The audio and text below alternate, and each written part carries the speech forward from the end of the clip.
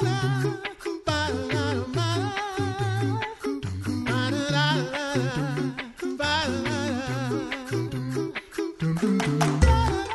listening to The Coffee Hour. I'm Andy Bates. I'm Sarah Gulseth. May is Mental Health Awareness Month. We have another topic to share with you today that I think would be quite useful.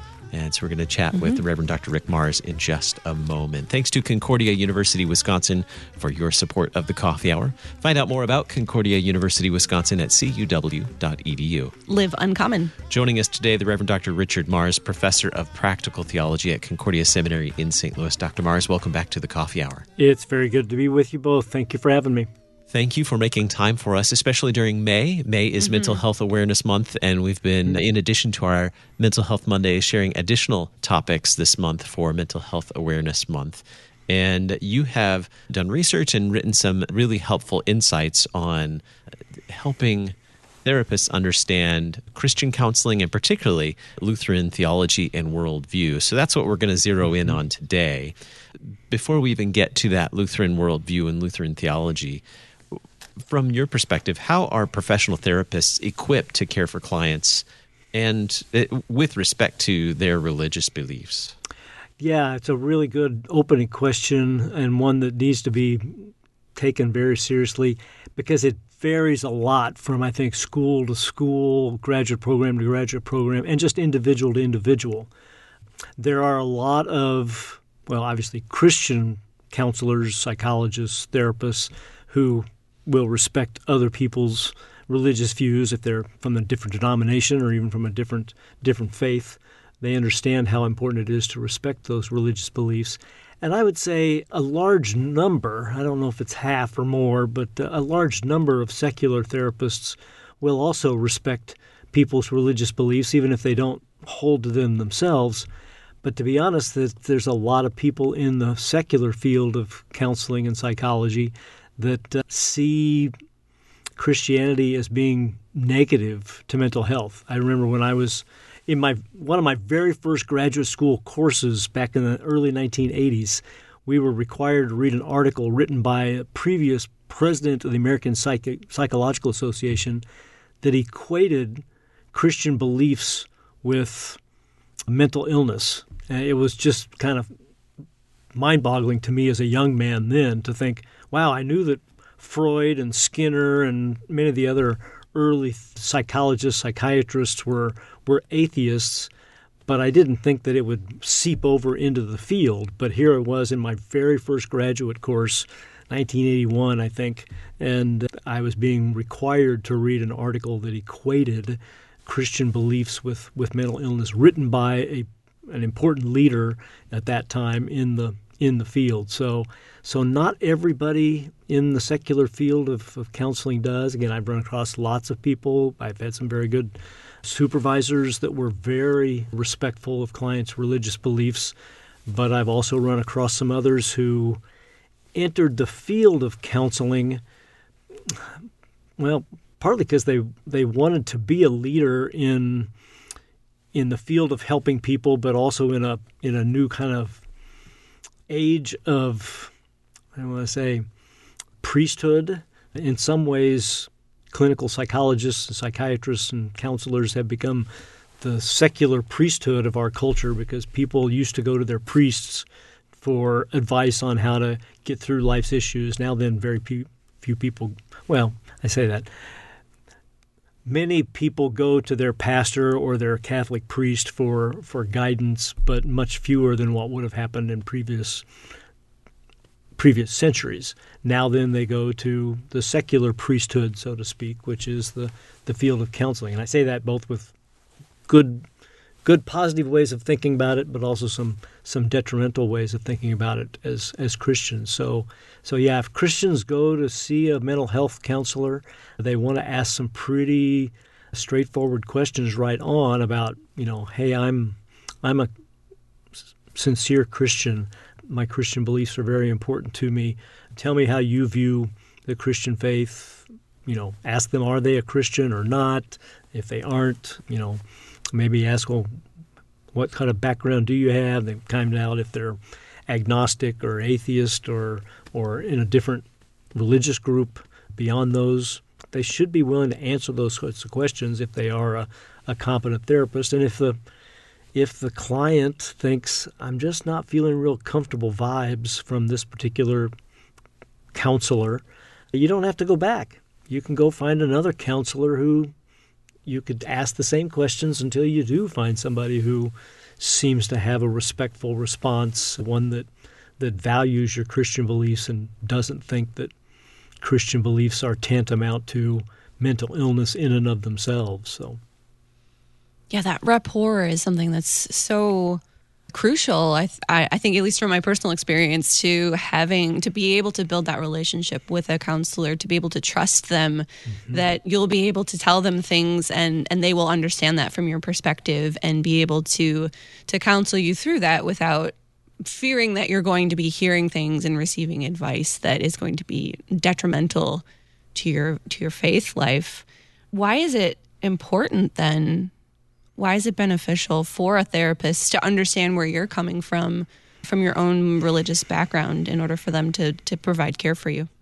Well, there's been a whole body of research evidence that's shown for decades that if the client and the counselor have fairly similar, or at least, I want to say, fairly similar values, or at least are valuing some of the same goals towards therapy, then the therapy just is better for the counselee, for the client.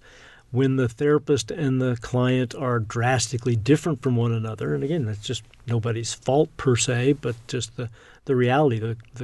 The counselors get a wide variety of clients, so they will hopefully mesh with 75 or 80% of the clients that they receive that come into their office, but no counselor that I know expects to mesh with 100% of the people that walk into his or her office. I kind of joke with students that, hey, somebody walks into my office when I'm working as a counselor, and I just happen to remind them of their crazy Uncle Frank. It's not my fault that I look like crazy Uncle Frank, but they just grew up with somebody who happened to look like me, or his voice sounds like mine, or has some mannerisms that are similar to mine, and he was their crazy Uncle Frank, and they just can't imagine being counseled by crazy Uncle Frank. Well, again, that's not my fault. That's not their fault. It's not even crazy Uncle Frank's fault. It's just one of those realities that people don't click with everybody. But hopefully, counselors do click with 75 or 80 or 85% of the people that walk into their offices, and then they can do good mental health work, good counseling work, helping them to figure out what they're anxious about, what they're depressed about, what they're struggling with, and help them develop some capacity to heal, and for Christians to be comforted in the gospel, to know that Christ is with them every day of their lives and that He forgives them, He renews them, He puts them in a place of honor because of His cross and resurrection, not because of anything they've done, but because of who He is and what He has done for them. And if they can receive both that Christian side and a helpful horizontal aspects of that help, it's just very beneficial. So, and again, I often say too, it depends upon the problem that the client is having, on whether they need to see somebody who's really another Christian. If they're seeing a counselor because they have ADHD, attention deficit hyperactivity disorder, it might be more important that they find somebody who specializes in ADHD issues from a secular perspective than it is to find a counselor who's only sort of qualified to do ADHD things, but he's a Christian or she's a Christian. That's one area where it wouldn't make that much of a difference. But when it comes to areas that impinge upon our spiritual lives, about, is something sinful or not sinful, just morally wrong, morally upright, how does it affect my marriage to my spouse, which should be for a lifetime? Too many non-Christian counselors would probably tell a married couple that seem to be fighting all the time, well, you just have irreconcilable differences. We think you should go ahead and get divorced.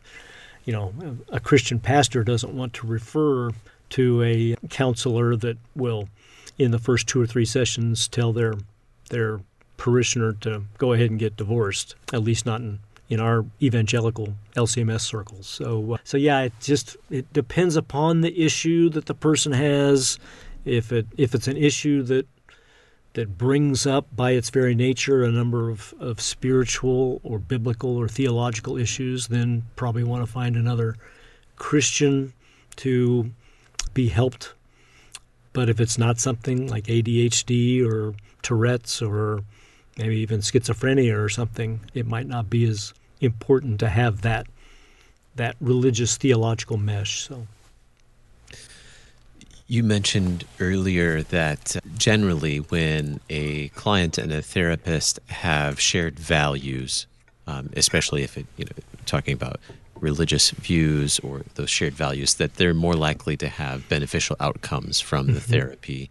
But you also mentioned if it's not a good match, it's okay to have that one session and then go on to seek another therapist. Some might feel like maybe because of insurance reasons or however their care is being paid for or provided for them, that they might feel like, man, I've only got this one shot. This is the only counselor or this is the only therapist that I can go to.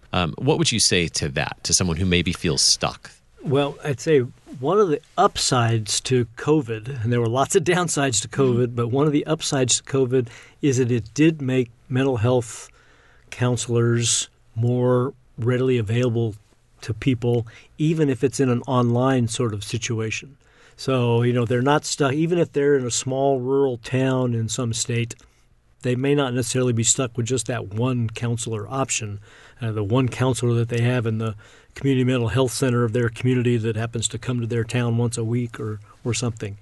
Now then, post-COVID, they can go see another counselor in their state. They probably will find it difficult to use insurance if they're crossing state lines because licensures and stuff is at work there. But they can hopefully find somebody within their state, and that's where their pastor may be helpful to ask other pastors in other parts of the state, who are some of the Christian counselors around your geographic area that's 150 miles away from our geographic area, and does that counselor in your geographic area actually see people online? Now, again, I personally prefer to see people face-to-face in person, but I still think that online counseling is nearly as effective as face-to-face counseling. I know some counselors, including one Christian counselor I'm thinking of in Ohio, who only sees people online. He doesn't have a regular office where he meets people. He only does, kind of what you and I are doing online here right now. And he likes that kind of work. It's easier for him to manage his workspace and so forth, to do all of his counseling online, and his clients like to do it online too, he reports to me. So, and I think he's not alone on that some clients think, oh yeah, I don't even have to leave my house. I don't have to drive 15 or 20 miles to get to my counselor. I can see him right now from my office or bedroom or wherever we're talking to him in. So again, just a number of options that were not available to us readily 5 or 10 years ago that people do have. And I'd say search around your entire state then until you find somebody that you would feel comfortable with in doing online counseling, if not face-to-face counseling. It is Mental Health Awareness Month. Today we're talking with the Reverend Dr. Richard Marrs, professor of practical theology at Concordia Seminary in St. Louis, helping us understand the importance of having shared values with your therapist and helping your therapist understand your Lutheran theology and worldview. We'll continue the conversation on the Coffee Hour in just a moment. I'm Andy Bates. I'm Sarah Golseth.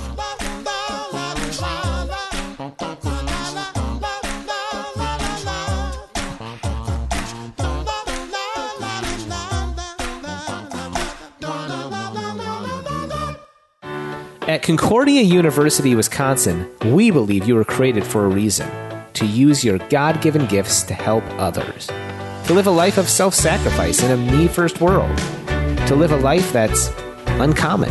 Whether you're taking one of 50-plus online programs or learning with us in person on the shores of Lake Michigan, you'll be equipped to make an uncommon impact. Learn more at cuw.edu. Concordia University, Wisconsin.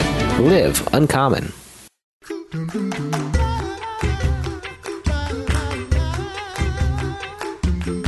Welcome back to the Coffee Hour. I'm Andy Bates. I'm Sarah Gulseth. May is Mental Health Awareness Month. Our guest today, the Reverend Dr. Richard Mars, professor of practical theology at Concordia Seminary in St. Louis.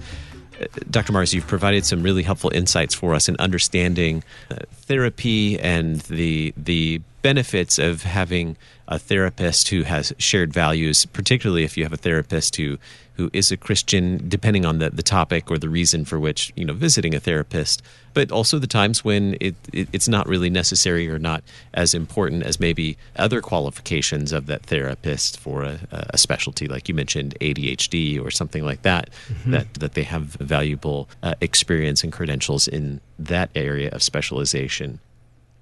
When it comes to helping our therapist understand our religious beliefs, our worldview, what it means to us to be a Lutheran and what our beliefs and convictions are, from a therapist, what do you think it would be helpful to know about one's religious beliefs? What would you want to know about a client and their religious beliefs if they were coming to visit you? A little story I actually do put in my book, but I say it here again. When I was in my clinical training, because I'm not just a pastor, I'm also a licensed psychologist. I was a licensed psychologist and counselor before I became an LCMS pastor.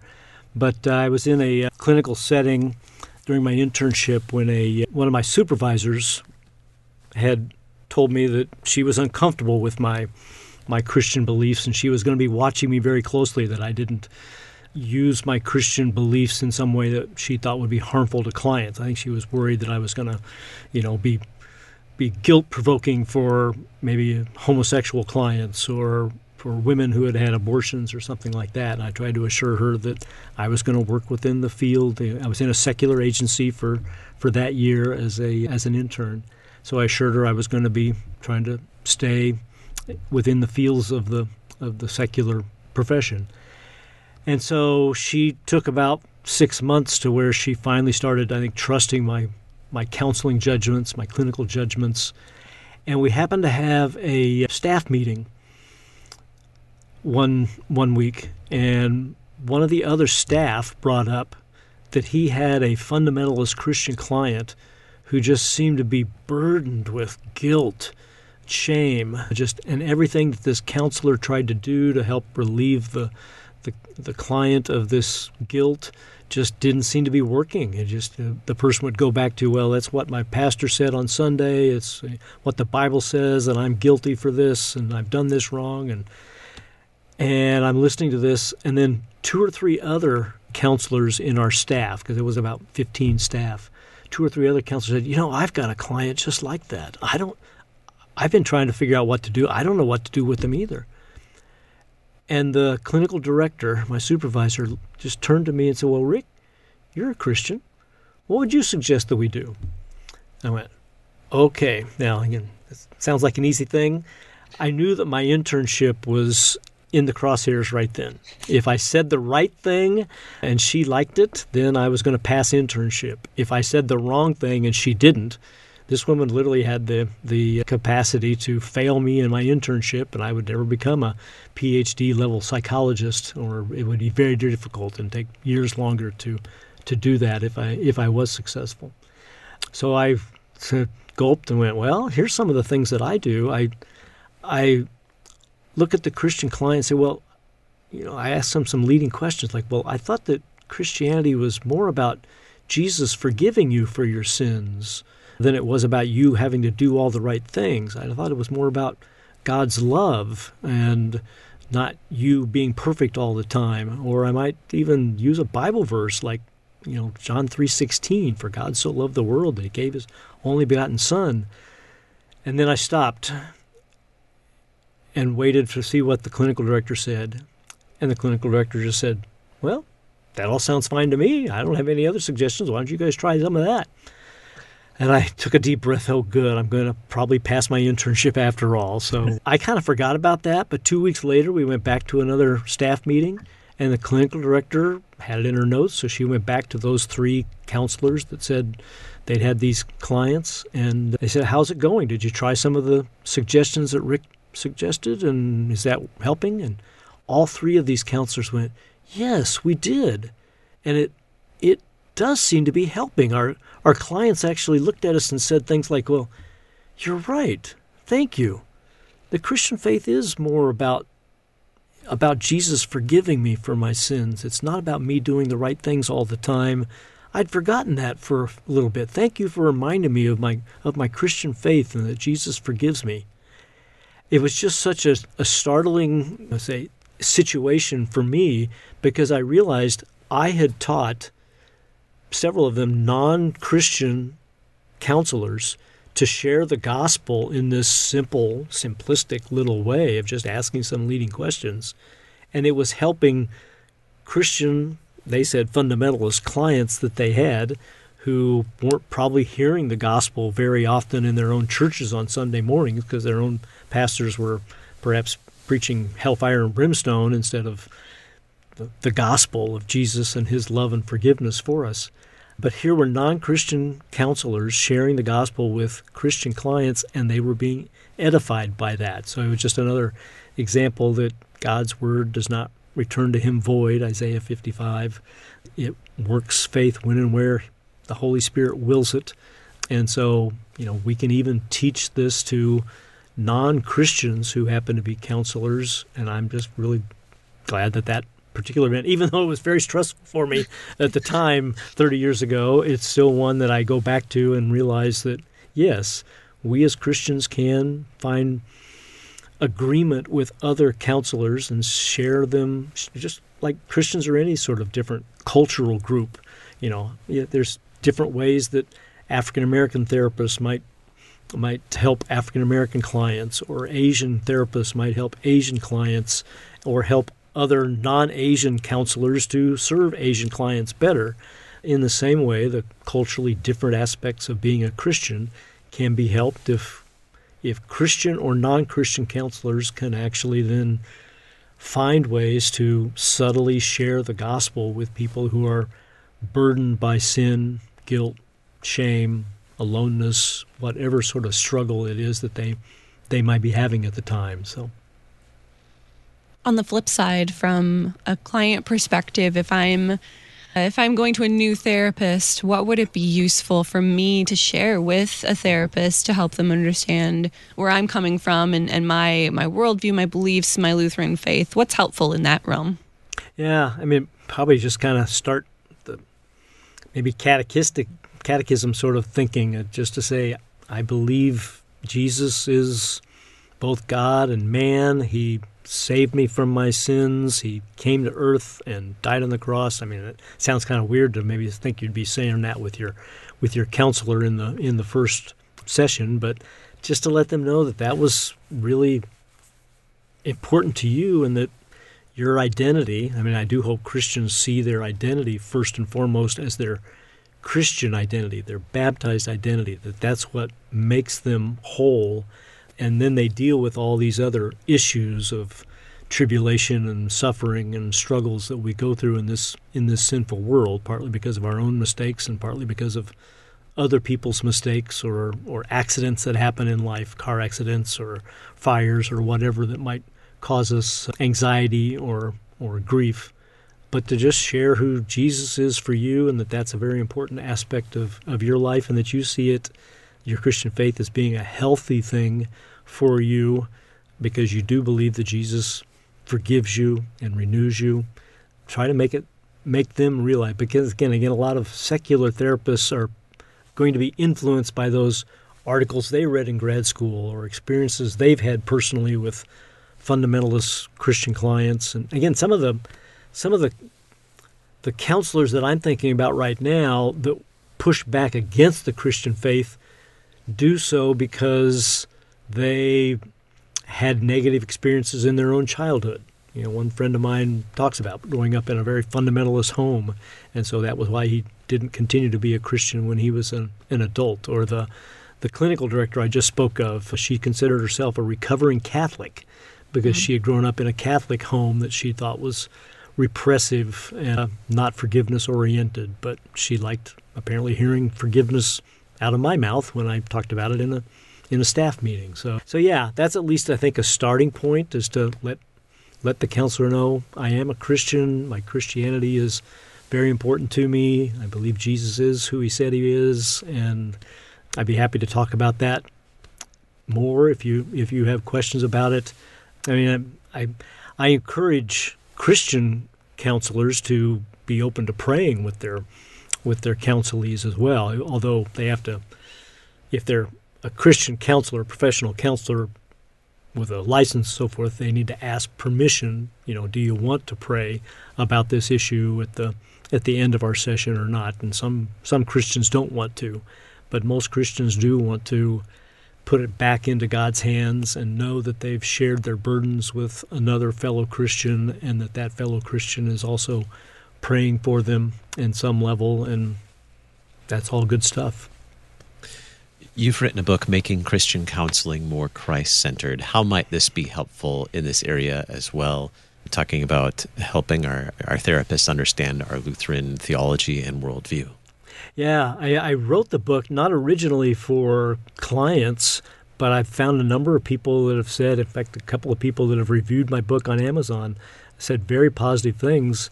I wrote it primarily for Christian counselors and for especially non-Lutheran Christian counselors who don't understand Luther's soul care theology, but also wrote it for Lutheran pastors to lend to Christian counselors, that they might be able to read through it and say, oh, I didn't know anything about Luther's theology. I didn't realize that it was a soul care-oriented theology. I mean, it's what drove Luther to the Reformation, was caring for souls and knowing that there were people in his locale that were being sold a bill of goods, literally, to receive their forgiveness. So, but yeah, I've found a number of people that said, yeah, my book has been helpful. The first half of the book is kind of, here's Luther's soul care theology as explained from a Christian psychologist and pastoral perspective. And then the second half of the book is, here are some counseling techniques that flow out of that do things like properly distinguish law and gospel, or take the theology of the cross seriously, or realize that we are created beings who need our Creator, that take simul justus et peccator, simultaneously saint and sinner, seriously, and that the Word of God is taken seriously in that. So yeah, if they felt strongly about their Lutheran Christian faith, just take a copy of my book to their counselor and say, if you're open to it, I'd love to have you read this, and then if you have questions about it, talk to me or talk to my pastor about it, which is another probably important thing to. We're probably running out of time. Tell me if I should stop talking. I'll just keep on talking. But yeah, having clients, if they're willing, if they have a good relationship with their pastor, having them sign a release form so that their counselor can talk to their pastor and their pastor can talk to their counselor, because hopefully those two working together can benefit each other in caring for the soul of this person. And I do see counseling as just a 20th century, 21st century counseling as a continuation of the care of souls that the church has been doing for 2,000 years now. It's just a different level of new scientific findings, new understanding about the counseling process that can, I hope, make it even better than what people were receiving in soul care a century ago, when we didn't know nearly as much about schizophrenia or bipolar disorder or anxiety disorders or alcoholism. We just have learned so many things in a horizontal way, in a first article creation way about those things, that now then we can integrate in our Christian theology, our Christian faith in helpful ways with those first article things, and I hope be better able to help people. John Townsend, who many people know, is the author of the book Boundaries. I heard him say once a few years ago at a conference that this is a great time to be a Christian counselor, because we're just learning so many things and just strengthening the Christian counseling field in so many important ways. And there are probably 100,000 Christian counselors out there in the United States, so readily available at least by online processes, if not within 15 or 20 miles of your geographic locale. Our guest today, the Reverend Dr. Richard Marrs, professor of practical theology at Concordia Seminary in St. Louis and author of Making Christian Counseling More Christ-Centered. Dr. Marrs, thanks so much for spending some time with us, providing some great insights during Mental Health Awareness Month. Thank you very much for having me. It's my pleasure. You've been listening to The Coffee Hour. I'm Andy Bates. I'm Sarah Golseth. The Coffee Hour with Andy and Sarah is a production of KFUO. To support the Coffee Hour and KFUO Radio, visit KFUO.org. You can also text KFUO to 41444 or send an email to gifts@KFUO.org. And you can call us at 800-844-0524. KFUO. Christ for you, anytime, anywhere.